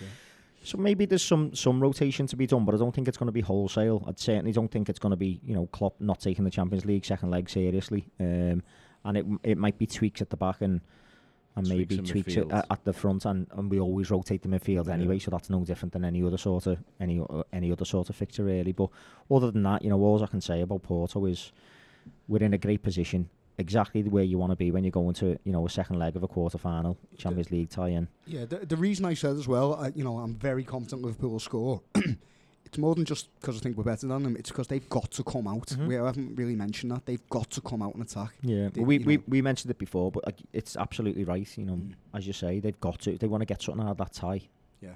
it's on them, innit? Yeah. And you know, we're built for that, aren't Yeah, we? in theory, we can just go and play the game like we played the second half at Anfield. Mm. And we can just knock it about and wait. And I think that's what we will Spring do. that trap. Yeah, I don't think we'll go into the game necessarily trying to force a goal. No, We'll I- just no. wait. We'll just bide our time because, as you say, they've got to come out. Mm. So until if that waits till the 60th minute, then it waits till the 60th minute. But I do think we'll get a goal. You just don't want a nervy end like with Roma. Yeah, you Like, don't they want kept it to be- coming you don't back, want coming one of back. I don't yeah. want it to be 1-0 No. to them and Then- going then- into the then last 1-1, 10. 2-1. Yeah, You that don't- was you don't want chaos. That no. I think the only sort of other interesting point is there any chance that Gomez or Oxlade-Chamberlain get on for like any minute at all if we're winning that game and they need 4 or 5 goals? You know, if we're very comfortable in that second leg. I've thought Chamberlain we would have seen Chamberlain on the bench Mm. by now. Mm. I'm surprised that we haven't. So I don't think I'd be overly surprised if they're on the bench. Yeah, it might be, you know, if we do get a goal or even 2 goals, it And the might be an game is over. opportunity to get them a few minutes Yeah. into the legs, you know, Yeah. just because you never know, they could just end up being an asset, you know, like in Yeah. them last couple of games of the season. So Don't you have to announce a Champions League squad again halfway through the season Yeah, for but the knockout? Yeah, Chamberlain made the squad. Did he make Yeah, it? I and think it's Gomez when you would have get to been the in it quarters. anyway Oh, no, because he was only Gomez meant to be a was out, short yeah. layoff. Yeah, We yeah. weren't, but Just wondering about Chamberlain. yeah, Yeah, okay. It's after the January window, isn't it? You'd have a chance to. yeah. Yeah. I mean, I've always said that you can see Chamberlain scoring a big goal just in one of the final games, whether it be the Champions League or the Premier League, because football's full of stories like that, isn't it? Yeah. So I would like to see him get a few minutes and bring him a little bit closer to that moment. And Yeah. Gomez, from all things equal, he's probably our best centre half to play alongside Van Dijk. Absolutely, So yeah. why wouldn't we be looking to get some minutes into him? Wouldn't start him. No, but So- you know, if you get into it, put them on the bench so that if you get in a good position, you might get that opportunity to use them, you know, and get, as I say, get some minutes in the legs. But yeah, we'll see what happens, I suppose. But you know, that Porto game, it's a massive game, but I think it's one that we can definitely win. We've got a predictions or Don't really do them on the Champions League games, do we? But I mean, I don't know if you want to do one. Okay, can do one. I think we'll win the game. I think you probably 2-1. I think they'll probably score because they've got to, but I think we'll still win the game 2-1. I'll say. Yeah, I think 2-1's sensible prediction as well. Liverpool 2-0. Craig, moving on to Sunday. I think we've got Man United, Easter Sunday, 1:30. More importantly, what time are we out? as soon as I bet my last Easter egg. No, It's one of the, we said before, that we hope the Fulham game hasn't undone a lot of good work. Now, for me, it's on a knife edge now because there's 3 or 4 players minimum you can drop from that team based on Saturday's performance. Has the manager got the foresight to not do that and say, that was a blip, you know, this 11, if you will, have done really well. Let's give them that one off, and then we go against United. We have Calvert-Lewin working the channels. We have 3 or 4 in off them. We have Gomez and Garner pressing. We bring Michael Keane back in, if you will, to play alongside Zuma. Or for you, would you bring 3 or 4? No, in? I think I'd definitely make the change for, and it seems very hypocritical me saying it, but I'd definitely bring Keane in for Jagielka in that particular game. I think obviously against Arsenal, Jagielka had a good game, but I think Man United's going forward pose a totally different problem for someone of Jagielka's age, 36. Well, it's Lukaku and Marshall, isn't it? Most of the time, Rashford. Yeah, Rashford. So it's a totally But what do you different- anticipate that problem to be? Because if it's pace, is Keane the answer for that? No, but he's got Zuma, who's very good at recovery. Yeah. It's sort of... Yeah, but for some- Jagielka would have Zuma.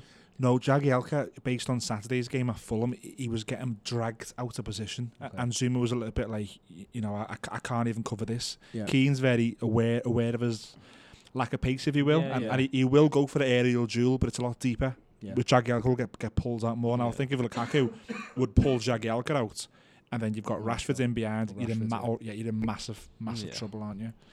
Yeah, and in reflection, I'd possibly even leave Richarlison up the team and give Walcott, Lookman. Walcott a go. Yeah, I'd give Walcott a go just to attack their fullbacks because That's just based on Saturday's based on performance. Saturday, yeah, I think he needs to be like dropped. I think I just don't think his application's been brilliant since early on in the season. It's the sulking, isn't it?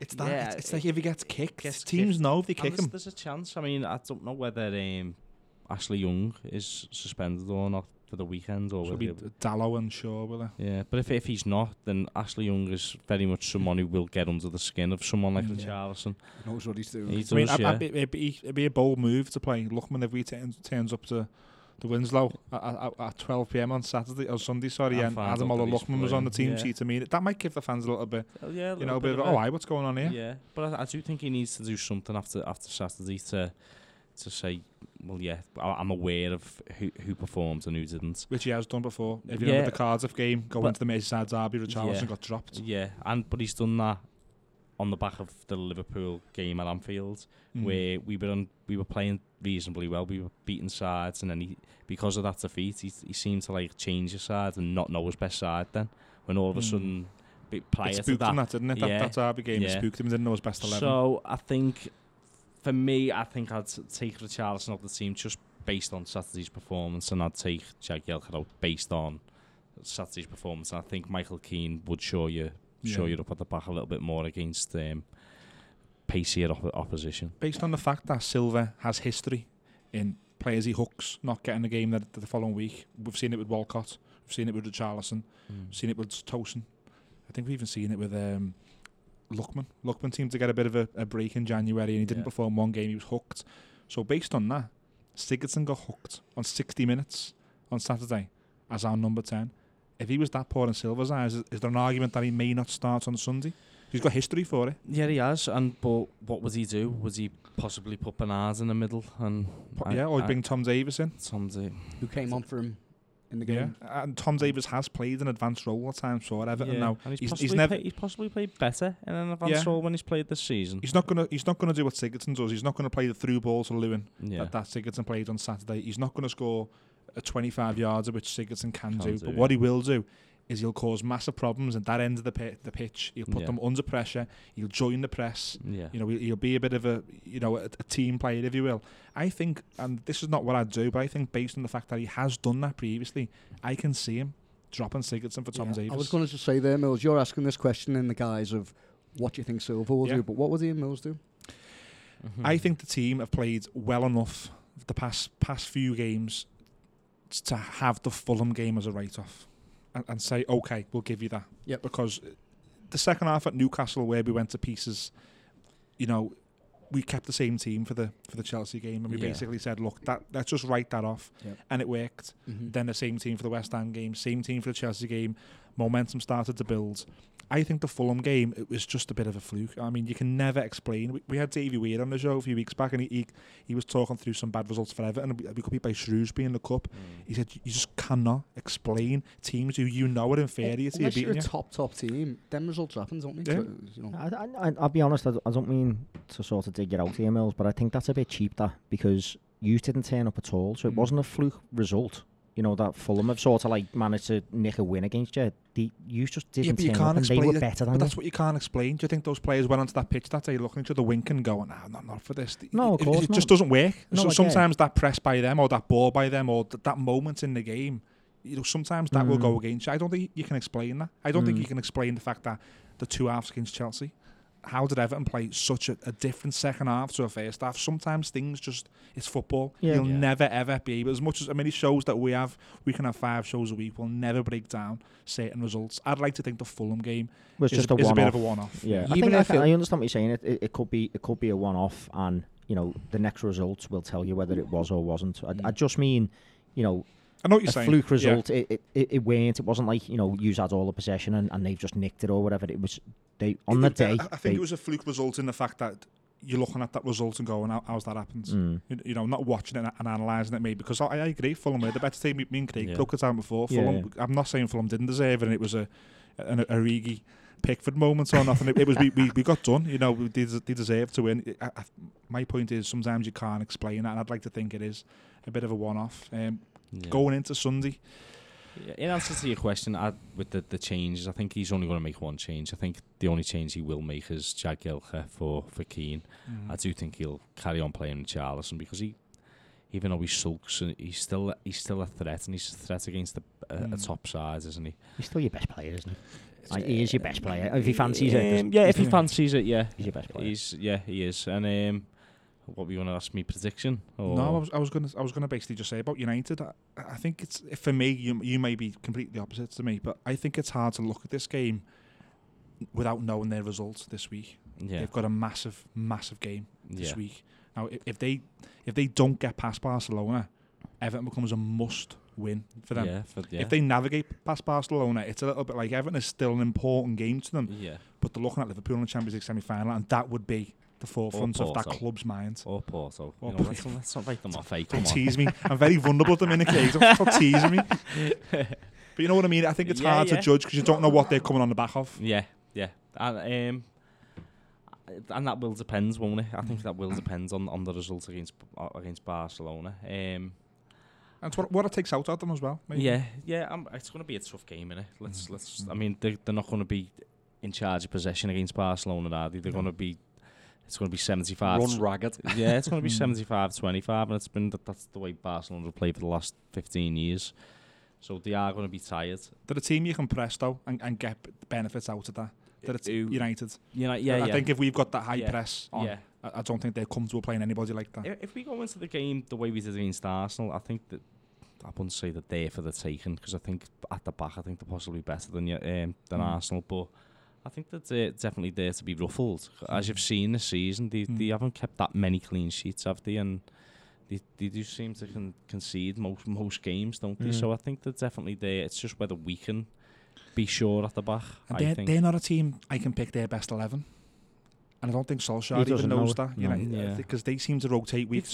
They've got weaknesses, haven't they, United? Yeah. I see defence as their weakness. Yeah. So you've got to get at them, but always bearing in mind that they can counter. They've got good players, haven't they? They've got fast wide men and stuff like that. So you're talking about a high press there, and you've got to get at that defence. I agree, but you've always got that issue to worry about at the back. You've got to have pacey fullbacks on. And obviously Digne's been possibly being the player of the season for you, so you're confident he can do the job. Coleman on the other side, his legs, are they starting to go a little bit? Like, could that be a worry? I know he's been in good form lately as well, hasn't he? But he'll be up against Martial probably. So Martial had a really good game for that at Old Trafford this season. I think Martial won a penalty, didn't he? And he seemed to tear Coleman. That was one of the games that we actually said, is Coleman actually maybe coming to the end now, because he's never really looked out of place, even against top wingers. He's always been talked about, even my rival fans, as one of the names in the conversation as a right back in the Premier League. Yeah. And Martial sort of changed a lot of perspective on that, or perception, sorry is the right word, on that, just based on one game. So I think you're right in saying, can Coleman do well against Martial? I don't know. I think he'd possibly need help. I think he'd need a Idrissa Gana guy or Andre Gomez to be sort of deeper than what they would like to be in a home game and looking after them. Sorry? You might not have Gomez. I don't know. Yeah, it depends on the retrospective action. And I don't know whether, is it one of them situations though where if there is something like a hearing and you appeal it, you get the game. You get the game. Yeah. So I think you might have to do that and take an extra game ban. Yeah. You know, like to make sure you've got him. And play Schneiderlin.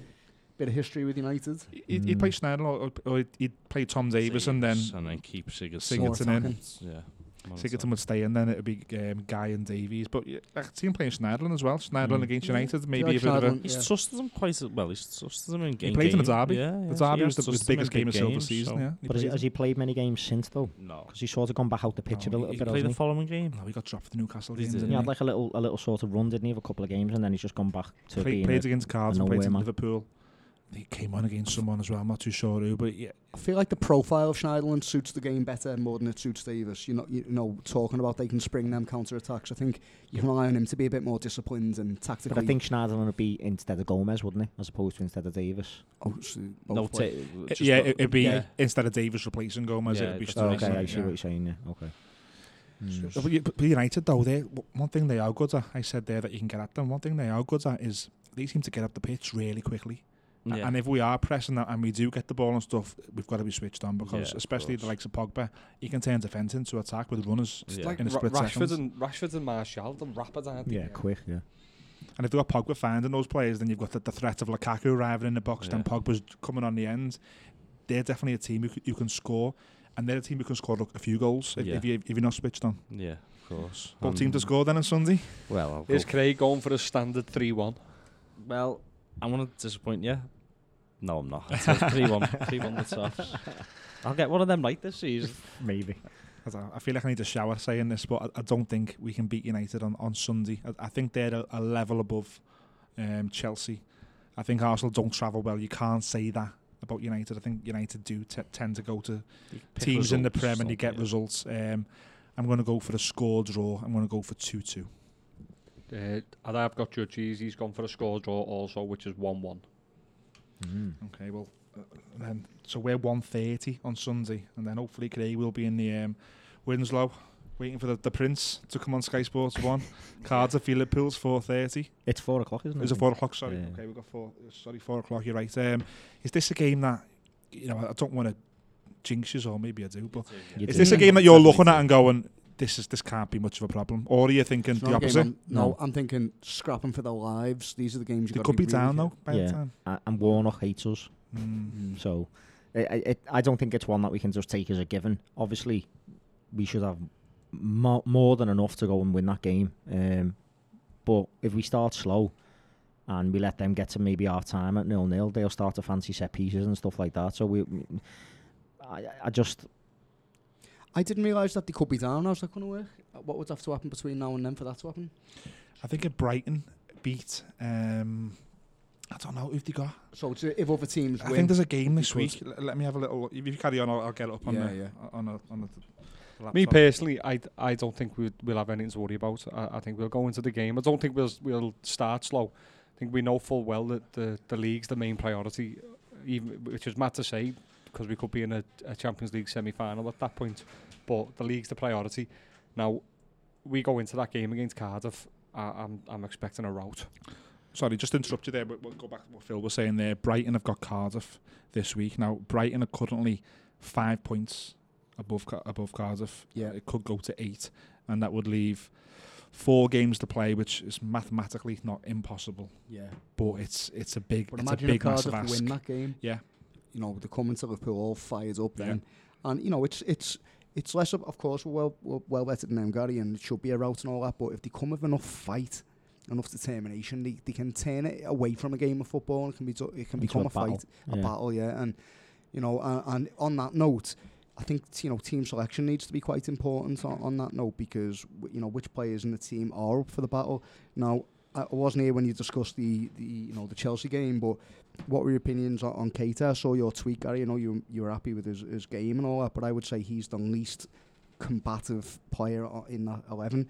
So I'd have a question mark about playing him against Cardiff. Not that he's not improving, by the way. I thought he was showing signs again of improvement, and I was happy with him. But Cardiff, combative, I don't know.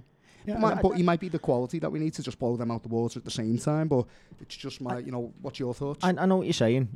We in games, you yet to see him really sort of like boot anyone, have we? Or sort of like take a really robust tackle. He got sent off a few times. He was a bit of a narc, wasn't he? But we haven't seen that in his Liverpool career yet. So I take your point. And when you've got the likes of Milner, who didn't start there, he's definitely got that in his locker to boot someone or and be able to take a kick and get up and shrug it off. And Henderson, everyone knows he's got the attitude that he can deal with it as well. So I think you will see some of them more robust players come in, and I think that's Cardiff's best chance is to turn it into a bit of a battle and a bit of a scrap. Because if we're thinking about it, there'll be players, and I don't want to sort of say this in a disparaging way and sort of question the mentality, but there'll be players in that Liverpool team who may be a little bit nervous about getting injured. The likes of Oxlade-Chamberlain got injured in the quarterfinals of the Champions League and then missed out, thereafter. And in the tight running, you want to be playing all of them games. So there might be a few if it does get a bit tasty. And Warnock, he's a wily operator, and he'll be like, these won't want, if you boot these won't fancy it, because they've got a Champions League quarterfinal second leg and a possible Champions League semi-final by that stage, actually. There's no doubt about it. That's their team, so I think you're right to say that we want to see maybe a team selection that is a little bit more, a bit more grit about it. And I think Keita is one that you'd maybe highlight as maybe not thus far showing us that in his Liverpool career. So I think that's a fair point, and I think we might see the likes of your Hendersons, Milners, probably Fabinho. And then Fabinho's in for every game now, isn't he? There's not a let's see why scenario not. where you're And even talking about taking him out. if you look at it, I mean, how many games has he actually played? He's probably only played about maybe 30 games, whereas some of the others have played getting on for 50 or 40 Yeah. at least. Mileage-wise, yeah, but in terms of cumulative games, like he's adding up now in terms of games in a row. Well, you say that, but he was rested against Man U. You know what I mean? And he was. Oh, yeah, I forgot about that. There was other games that he was rested in that he didn't start. Yeah, So I think for the Cardiff game, it's hard. It's hard to think what team will be playing until we see the Porto game. mm, You know, anything can happen in that game. You could pick up an injury in that game as opposed to this one. And I think it'll tell you a lot when you see the Porto lineup about what it'll be on Sunday for Cardiff. I actually think the team that suits Porto is probably the same team that suits Cardiff. So I in terms of, because we need to be quite resolute in that game. We need to be quite resolute. I know what you mean, but I don't think we'll play the front three. I think Origi will come in. Yeah. You know, I don't think. I think Lovren will be back in, whereas Van Dijk and Matip will probably play against Cardiff. You know, there will be changes there that'll get changed back again for the Cardiff game. Yeah. But in terms of the midfield, I don't know. I think you're still probably going to see Keita playing against Porto. or maybe against Porto, but do you not? I mean, looking at the Cardiff game, do you not agree that we should be looking to put the players who've got a little bit more about them in terms to a of, certain extent, yeah, but at the same time, I don't really want to. do you want to sacrifice quality for Yeah, that? I don't want us to Play their game. to play their game for them. Yeah, Mm. Isn't You that know, game why- perfect for like Lallana? He done well against Burnley at home. Possibly. Isn't that the game where Possibly, Lallana yeah. will come and be a 9? possibly. Possibly, yeah. Not a And number at 9, the I mean time- 9 out of 10. Oh, maybe, yeah. Possibly, yeah, but that is what I'd rather see. I don't want us to go and say to them, we know you're going to do this, so we're going to let the game play out like this. Let's just take the game to them and show them why we're fighting for the Premier League. I don't think, Yeah. even if we did play the likes of Henderson, Fabinho and Milner, we've talked about that being an okay midfield. It was always a question of whether it was Henderson in the hold with Wijnaldum or Wijnaldum with Fabinho. Now, obviously, the Henderson thing's changed a little bit because you're getting played a little bit more forward, but I don't think we'd lose anything necessarily out of our game by playing players who can take a kick but are also got enough to do in the midfield. Yeah, I agree with that, but I don't want it to be. It's the sentiment. I don't want it to be agree the with reason Yeah, we're making that change. If we're making that change because Klopp thinks that's the team that's going to go and beat these by attacking and not playing their game, then yeah, great. But I don't want it to be, this is the team we're putting out to counteract the fact that they're going to be physical. That's fair. There's no chance we're going to start playing Origi's or anyone like that. Against Cardiff? No. I don't think that's a definite no. Really? I think there's a chance that he might, yeah. I'm going back to that Burnley game. I remember you played Burnley away and he played Origi. I think it was on the back of you beat Everton, didn't you? And then you went to Burnley, and that's a game that you need 3 points out of. And he did look at that as a chance to play Origi, Cardiff for that. I don't a necessarily. level below I Burnley. don't if you think will. it'd be done I think it would be done tactically as opposed to rest. Just But purely we as a can beat rest thing. Cardiff with Origi. Yeah, but he also gives you a bit of height, and a bit of power, like sort of Different thing. option. A different option, yeah, maybe. Because Fair. if it does turn into a bit of a scrap, and I don't know what the quality of Cardiff sort of pitch is like or anything like that, but it might be set up not to be allow us to play football. As I say, Warnock is one of them managers who he'll look to get every little sneaky advantage that he can, because that's what they do at Championship level and all that a bit further down. Yeah. And you could see him That's where doing this all came them from, old isn't it? school Yeah. tricks, The pitch will be cold dry. water in the Yeah. dressing room, dry pitch. Don't Grass cut will the be grass longer, yeah. to spoil their game and all of that sort of stuff. So He'll happily Like take it's a few cup yellows. game, a Yeah, giant killing on the exactly, cards. Yeah. almost, yeah. You can imagine him looking for Every game single is a cup advantage game now. for them now, though, isn't it? But it is for us, Yeah. Well, yeah. if we're being honest about it. So, It's going to be a feisty one. It's going to be a game. we'll see what happens, but I don't think it's a definite given that he won't play the likes of Origi. But we'll see. We'll see. I Do you want to do suppose. your predictions then? Cardiff versus Liverpool. Start with you, Terry. I'm gonna go with. It's a tough one. I'll probably say 2-0 Liverpool. I think the first goal is going to come quite late. I think it will be a scrap, but I think when we score, I think it'll break their heart, and I think the floodgates open a little bit then, and I think it'll be 3-0. But 3 late goals from about the hour onwards. I said at the start, I think it'll be a rout, and my prediction will say the same. I just don't think they've got anything to worry us at all, even though they are scrapping for their lives. I'm going 5-0. Oof. 5-0. Jesus. I hope you're right and I'm wrong. I don't care about our predictions, Lee, to be honest. We'll get the predictions on our Instagram. The picture goes on there every week. It's Across the Park PC on Instagram. Just before we do end the show, I feel like our match preview, the Everton match preview, is a bit outdated now. There's some breaking news. We do record this on a Monday evening, so breaking news: Andre Gomez has been slapped with a charge of violent conduct by the FA. It'll be a 3-game ban. He has till 6 p.m. Terry to respond tomorrow. If he does respond, then possibly frees him up for the Man U game. And if he does, then that's probably the end of his season, because there's 3 games left: Palace, Burnley and Tottenham. So if he plays Sunday, that'll be the last time Andre Gomez plays for Everton this season. I think if that happens, just to sort of edit my preview before, I think if that happens, Tom Davis will come in and Gylfi Sigurdsson will stay in. But, you know, it's one of those, we'll get it on social media. We can maybe talk more on social media. I think the fact that it's 6 p.m. tomorrow, the deadline, means they'll have it sorted before the weekend. Yeah, I think if they do that, then he's free for the weekend. I don't think it's heard before then, you know, honestly. I've seen times where clubs have tactically done that.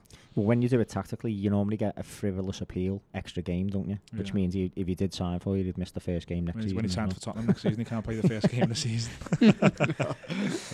No, that brings us to the end of the show. We've had a lot to cover. Thanks for sticking with us. We've had, you know, reviews, previews, social media. So we'll be back on Monday. It's Easter this week, but we're back on Monday, on Bank Holiday Monday. So we've got the radio this week, Phil. I think you're on Radio City Thursday. Main judge, is it? No, it's Craig, I think, isn't it? Yeah, Craig's doing 2 in a row. The rest of us are at a wedding, aren't we, boys? So one of our mates is getting married. So Craig's stepping in for what would have been Judgy. You're on for the Reds. That's Radio City Talk, 5 p.m. on Matt Jones' Drive Show, which is a great show. If you don't listen to it all week. He's got guests on all week talking football. And we've got the website articles Friday as well. A view from the red side, a view from the blue side. Terry, I think it's me and you this week. Yeah, possibly. So yeah, you've got some Champions League games to cover on that this Friday after the Porto game, and I'll go more in depth on the preview for the Man U game. As always, guys, thanks for listening. Enjoy Easter, enjoy the weekend. Don't eat too much chocolate. See you next week.